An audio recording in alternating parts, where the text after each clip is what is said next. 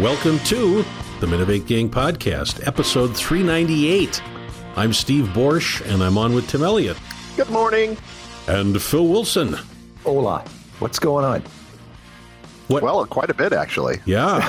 We have so many stories to talk about. It's just, it's stunning. So let's dive in, because there was one thing that happened that is a little bit obscure right now. I've just seen a few writings about it, but a Minnesota judge signed a search warrant for personal information on anybody who Googled this guy's name who was a victim of fraud.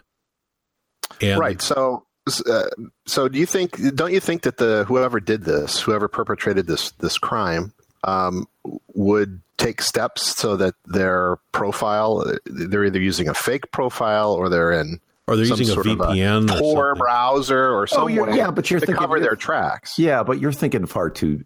Most people don't think about that. They take their privacy for granted online. You know that. Come on, anybody that uses Facebook knows that. So they're thinking, oh, nobody's going to be able to find out that I Googled somebody's name. Well, I guess there's stupid people, but yeah. I don't think you can. Look at the cyber criminals as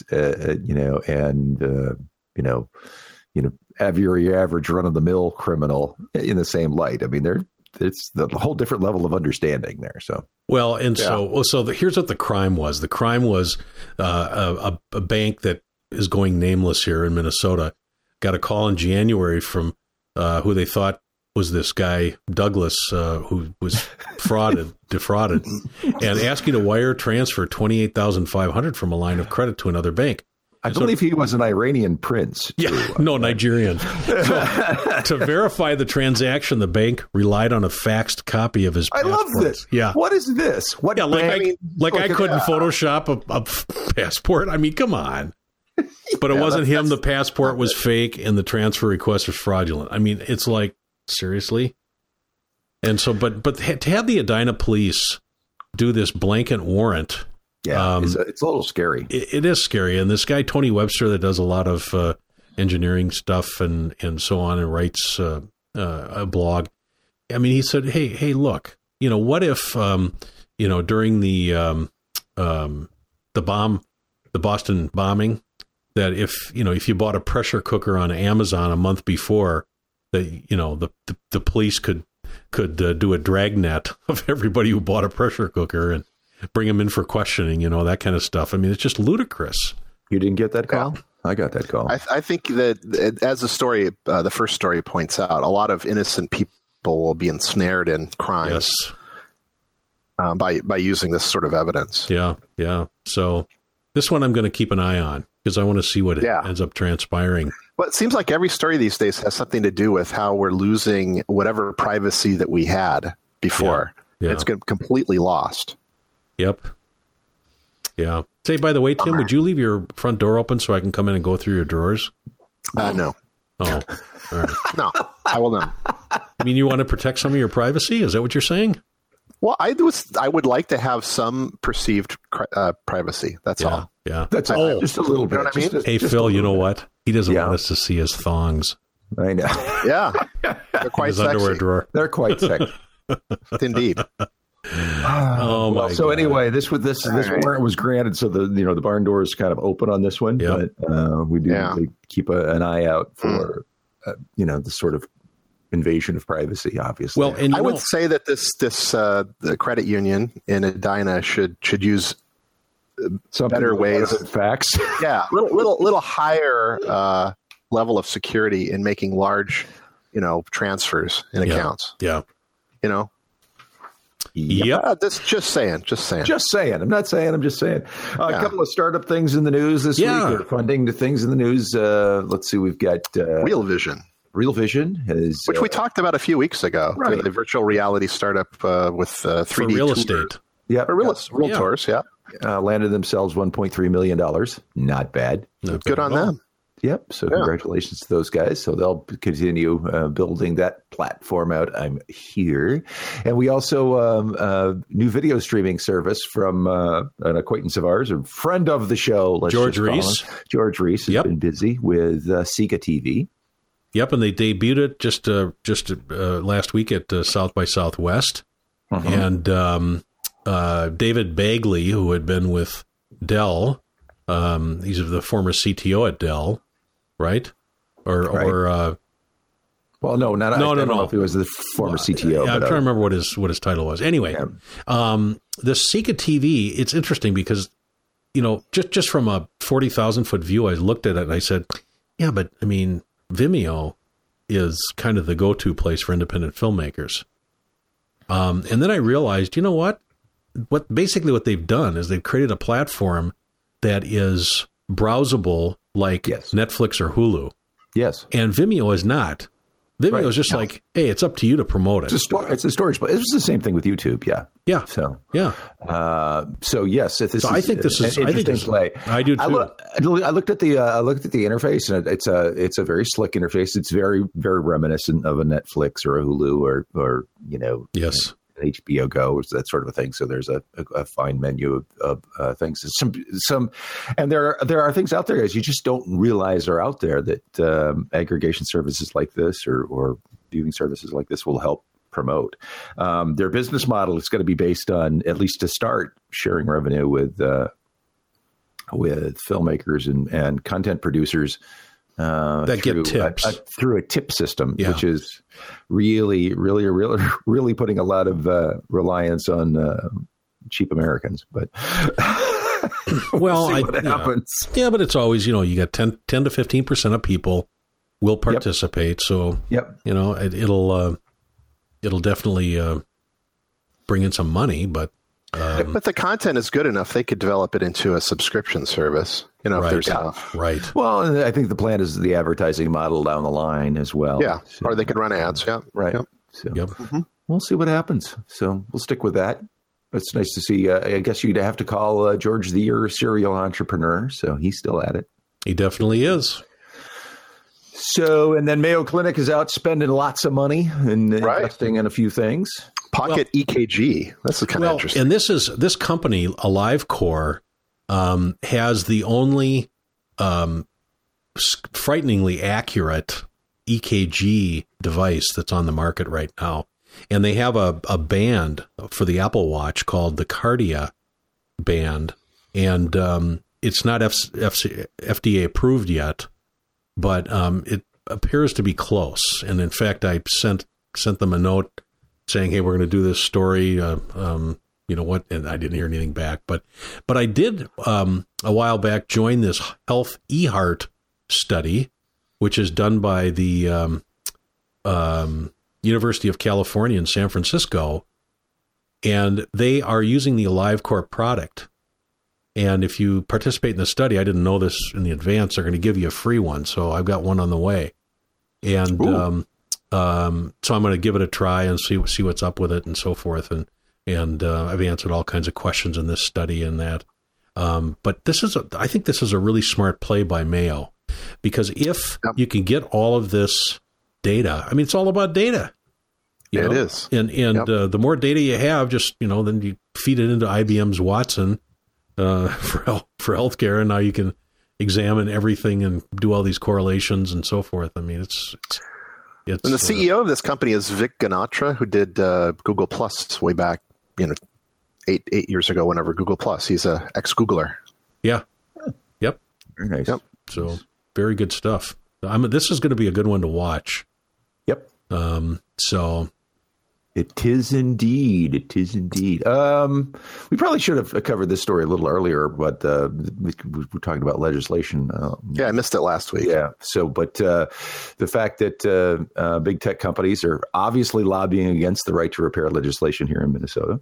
Yep. And for That's a bummer. And for those listening, just to kind of catch up, if you're not really aware, is the right to repair is right now most devices that you buy, phones and tablets and even laptops now and desktop computers, you can't open them up. If you open them up, you void the warranty.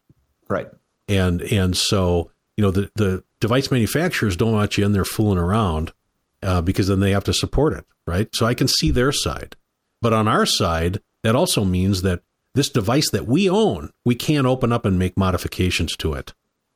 Well, I just want to repair it. I don't want to see these things go into landfills or to be sent to China to be taken apart for right. for the metals and whatever.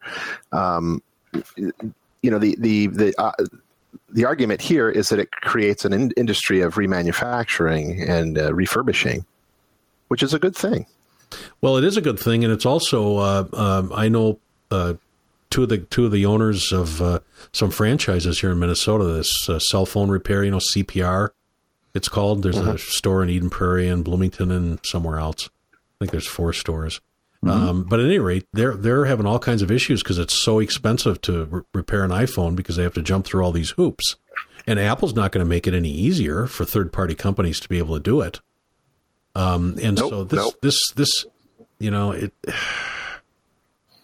This is a tough one because I can see both sides. Sure you can. And more clearly than normal. Right. Usually I'm pretty opinionated on certain things. I'm sure you guys are. No, not at all. Never noticed. Oh gosh. Anyway. Anywho. Yeah.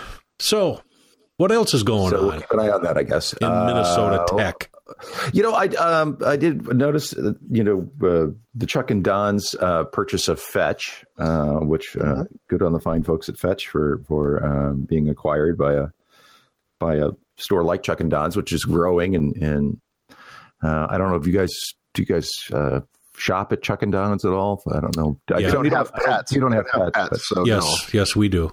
Yeah. I hopped on the Fetch site just to check out to see what the because this is obviously Fetch is an online ordering service through buying stuff from Chuck and Don's. It's still we buy in bulk from Chewy, and it's still. I mean, I compared some prices, and it's still significantly more expensive to go through Chuck and Don's than it is even to go through Amazon or Chewy.com. So, well, why would they want to roll their own through acquisition here and not use existing Amazon.com and other online distribution? I'm not sure. Yeah. Well, I was actually kind of surprised at that too.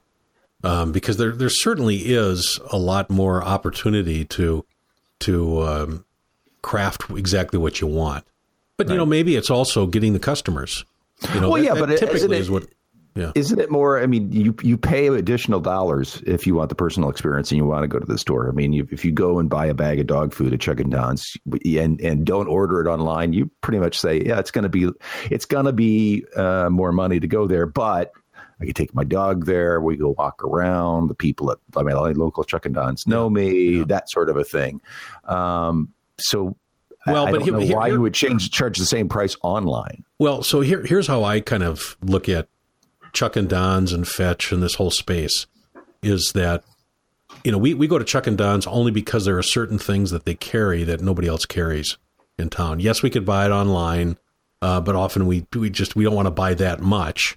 So, I don't want to buy a case, for example. So we'll just go there and pick up 1 or 2, different treats and so forth.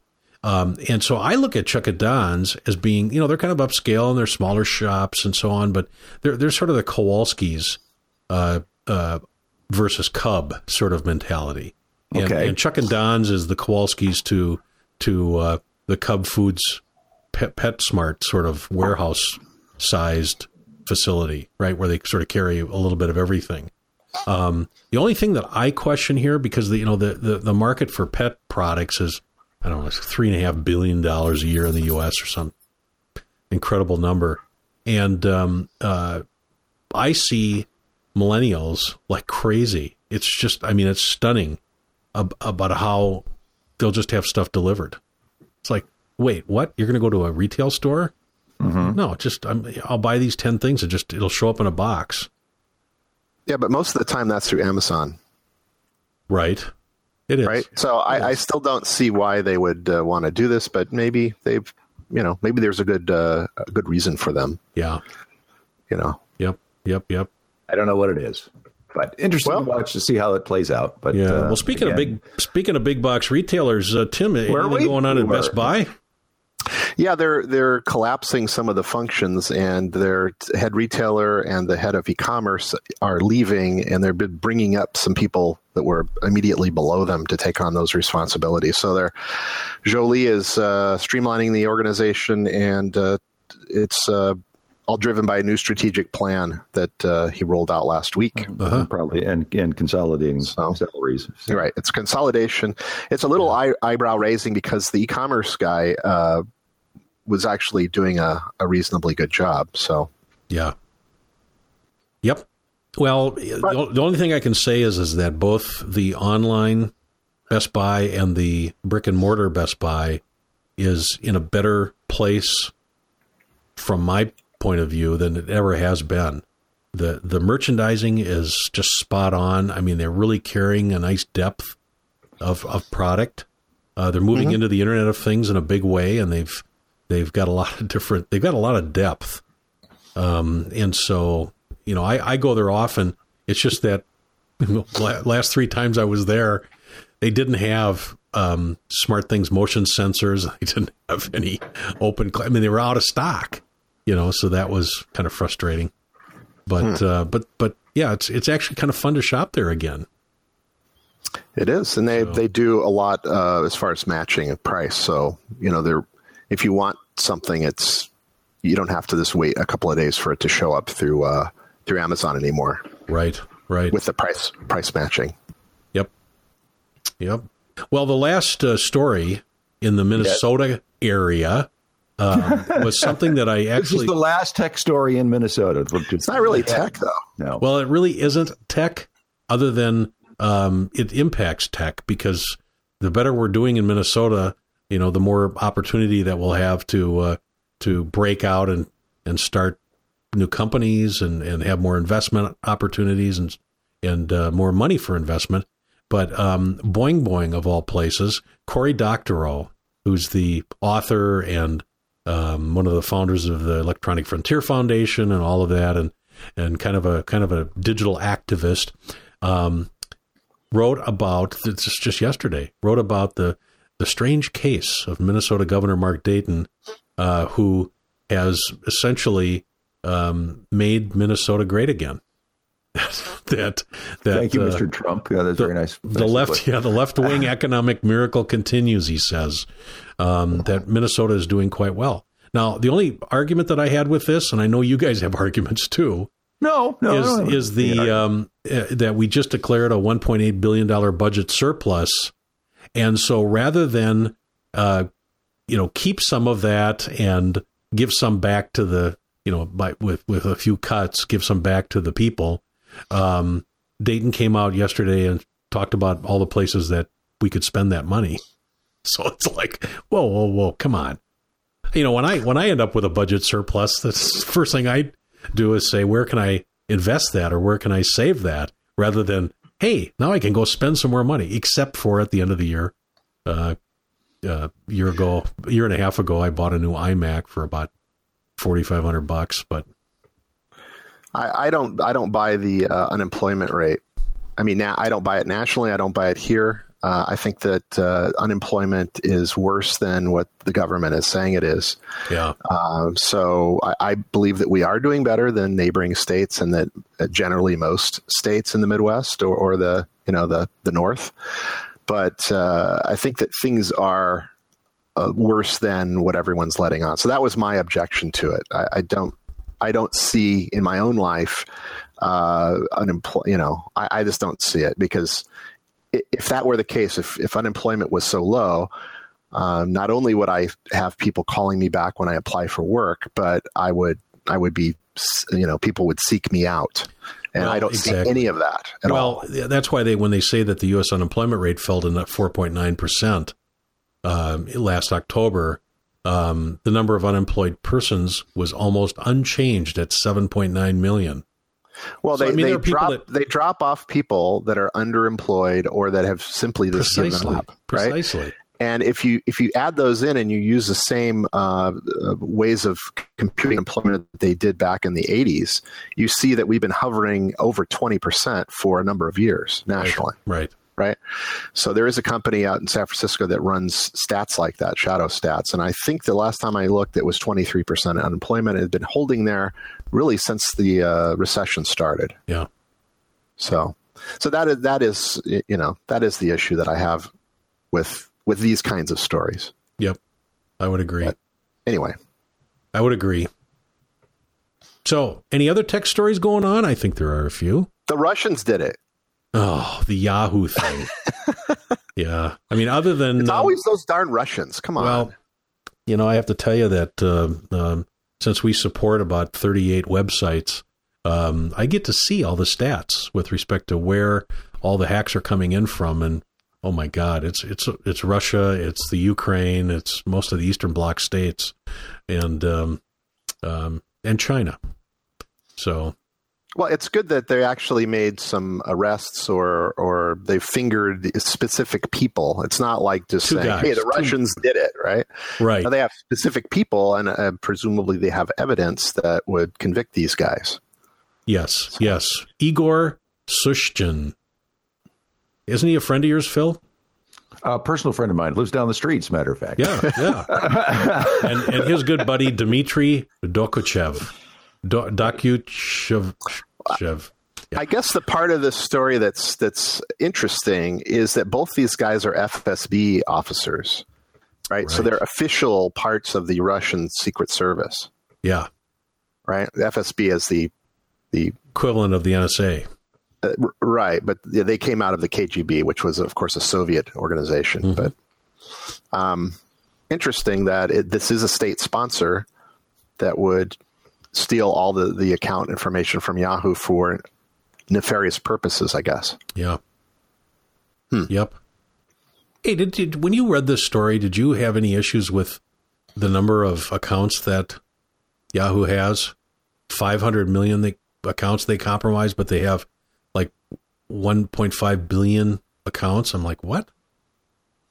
Yahoo has that many accounts? Yeah, well, it's been around for a long time. I mean, they were way before Google, right? Yeah. So I still have my Yahoo email that I've had since the middle '90s. Yeah. That was my first online account. Yep. I think it was them and Hotmail were pretty much the only ones around, and I always thought Hotmail sounded bad. So I went with Yahoo. Yahoo sounds better than Hotmail. Yeah. Well, a lot of places just block Hotmail, so there's that. Well, anything going on with Google? Our pals at Google seem to be busy. Well, I put one story in here in this Google section about how Google Home is playing audio ads for Beauty and the Beast. So if you have a Google Home, who has a Google? Phil, you have a Google Home, right? No, I don't. Or is that you, Tim? Amazon. Nope, I don't have one. My daughter and son-in-law do. Well, supposedly, when it's giving you the recap in the morning, it started playing this audio ad for Beauty and the Beast. It was a mistake, though, apparently, according to Google. Well, that's what they said. Sure. Yeah, exactly. My Echo device, this malfunctioned this morning for no apparent reason. I had to unplug it and plug it back in. What did it do? It started to play a podcast. Oh, interesting. Huh. You couldn't get it to stop? No, I said stop, and then it kept going on, and it would go off and then on and off and on. So I'd unplug it and plug it back in. Huh. So I don't know. There's something was up with that, but damn it, Alexa. maybe the same kind of thing was happening here, but I doubt it. I mean, Beauty and the Beast is a big rollout. It makes complete sense that they had an ad, and they were testing it just to see what people would say. Yeah. Yeah. Wouldn't be surprised. And the people said, hey, I didn't buy this thing to listen to ads. Right. Well, exactly. The other story, though, that's Google related is this effort to come up with ways to flag what they consider to be offensive content, which could go down a slippery slope the wrong way and could be used to, to edit things, if they don't like personal, some political things, they could certainly block that. So this is something to keep an eye on. It's definitely, I think, could be abused. Yes, easily, but it's also, keep in mind, it's just a flag. It's not a block. So, well, and I did not know until I read this story, believe it or not, that Google has an army of quality raters. Over 10,000 people around the world that Google uses to evaluate search results. Interesting. Now, I did not know that actually occurred. So they can have a person, who's a rater, mark a particular search result as low quality. And so I did not know that there was enough. This brings me back to a friend of mine who's a conservative GOPer, and he was up in Brainerd, and he and I always wanted to be on the radio, and we always kind of goofed around and did stuff and so on. And he got a job at this big deal AM station in Brainerd, and but they put him on at 10:30 at night. So he did that on the weekends, and he only did it for 4 or 5 months because it was too exhausting. But when the Gore Bush race was occurring, he would say, yeah, all these stories were coming in off the newswire, so I just throw away the Gore ones and just read the Bush ones. And if there were any negative Bush ones, I'd throw those away too. Stuff that came off the wire. So he was doing all of this editing himself. And so, it was funny at the time because it's like, who cares? Because who's listening to him at, 2 a.m? Yeah, I was going to say, saying a term like big deal AM station in Brainerd. Yeah. How can you have a big deal AM station in Brainerd? Yeah, I know. Well, I mean, for the Brainerd area, Brainerd Lakes area. Sure. But anyway, the point is that when you've got human filters, I mean, obviously the reason they have 10,000 of them is so that you can get a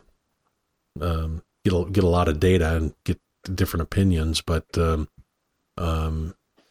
still, there's all kinds of opportunity for abuse. Anyway, so I have Chrome 57 now, and Chrome 57.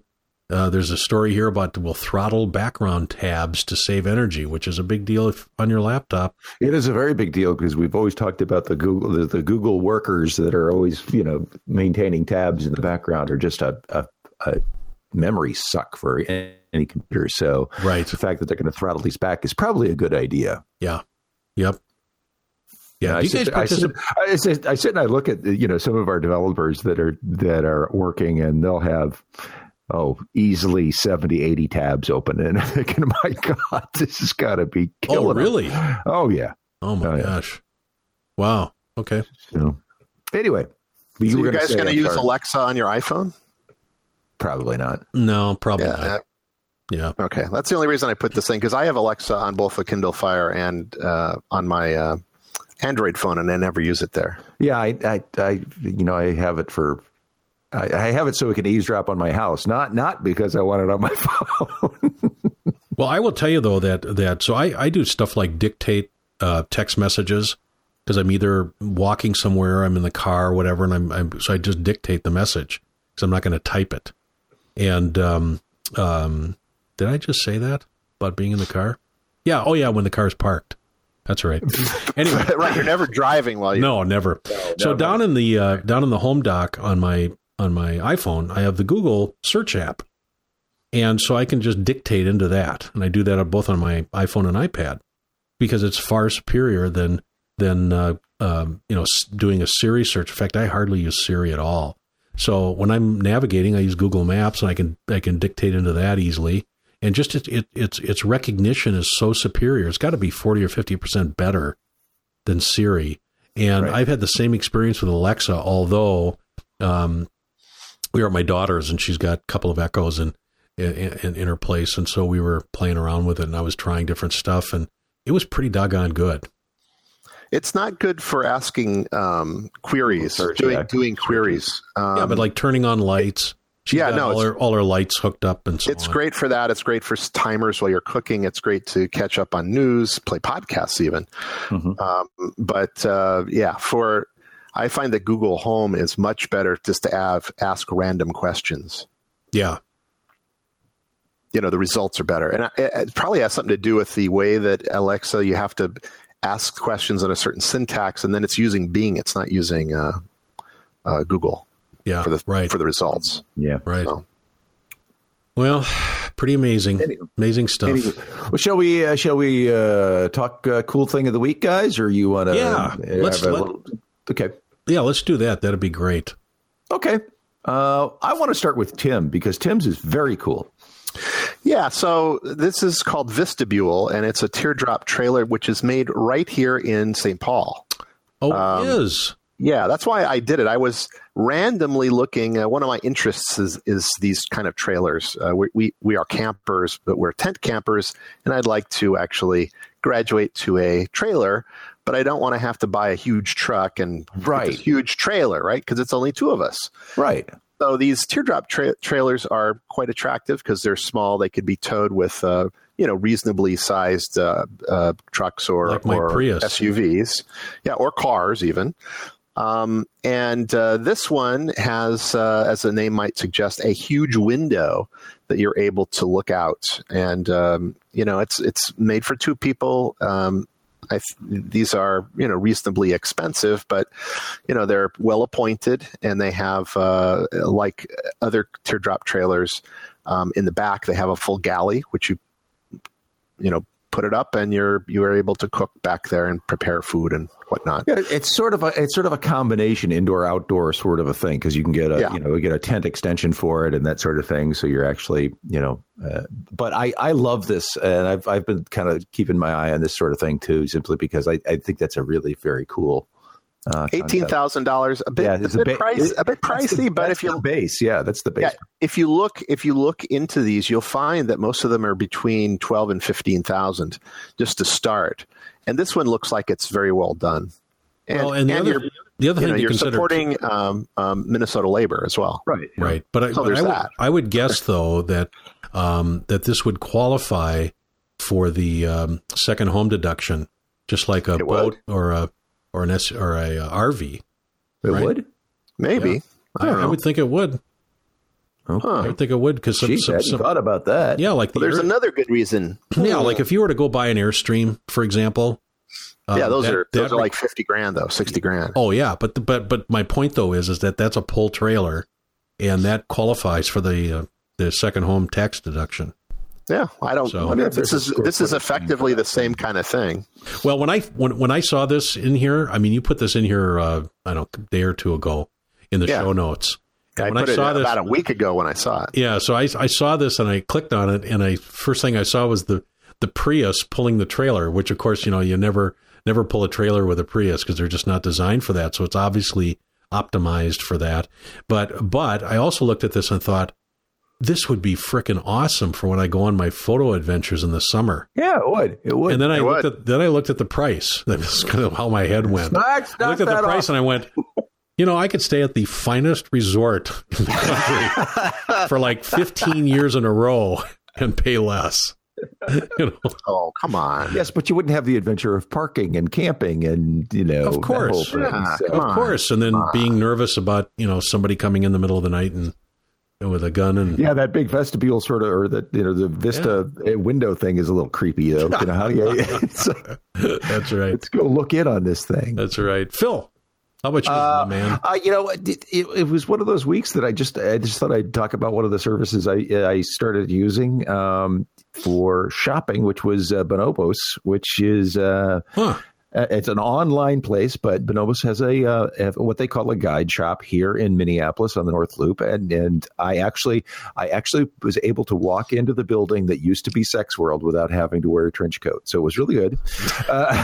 But that's where their location is, in that new Washington building, and the guide shop is simply you go in, you try on the sizes that you want, and you order it from there, and it's delivered to your home. Nice. So I enjoyed the experience. I thought they did a really good job. I'm hopeful that they will continue, and I'm looking forward to their new line of tall clothing when they roll that out in May. So very nice.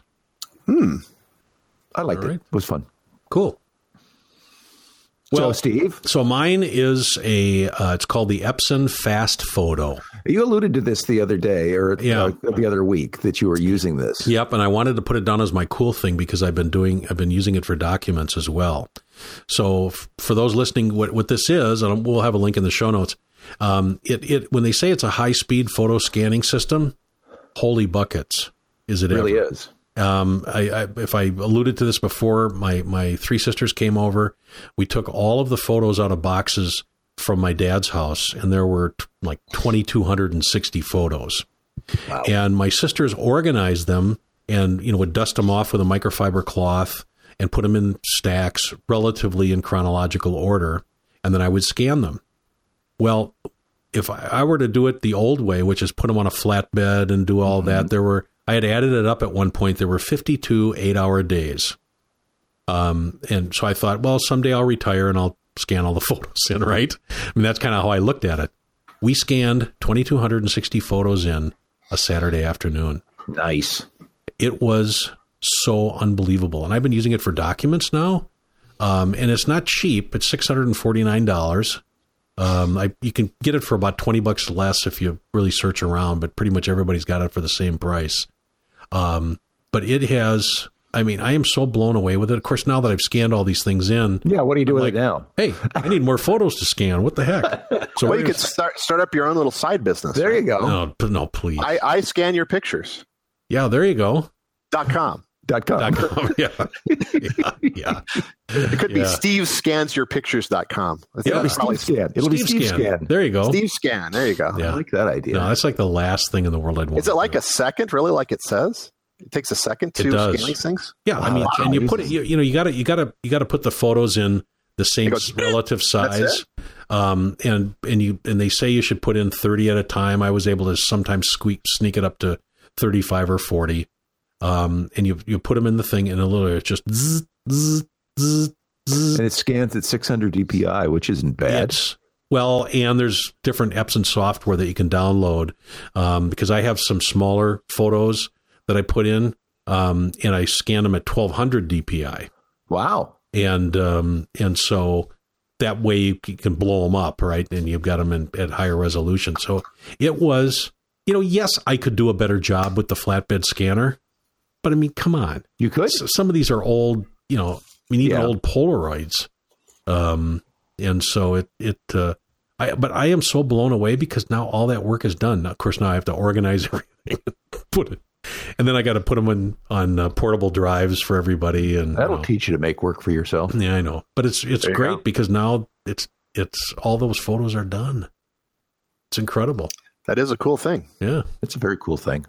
What's coming up as far as events? We've got, let's see, I think some of the bigger ones, Mini Bar coming up on the 25th. Yeah, that'll be a good one. Have, I put in beta.mn, which is set for the 30th of March at the Machine Shop. I've never been to the Machine Shop. You guys familiar with this place at all? No, I've never been there either. Okay. Say one quick thing. Anybody that is looking for tickets to Mini Bar, the next ticket release is March 20th, which is Monday. That's right. So if you're listening to this Tuesday, good luck. Anyway, because they'll be gone. But anyway, then the IoT Fuse Conference, April 21st. Yep. And then it's going to be a good event. So website challenge. All sorts of fun stuff. Yeah. So, and I'm sure something will come up between now and next Saturday. So we'll talk about it next week on the Minovate Gang Podcast. Have a good week. Take care.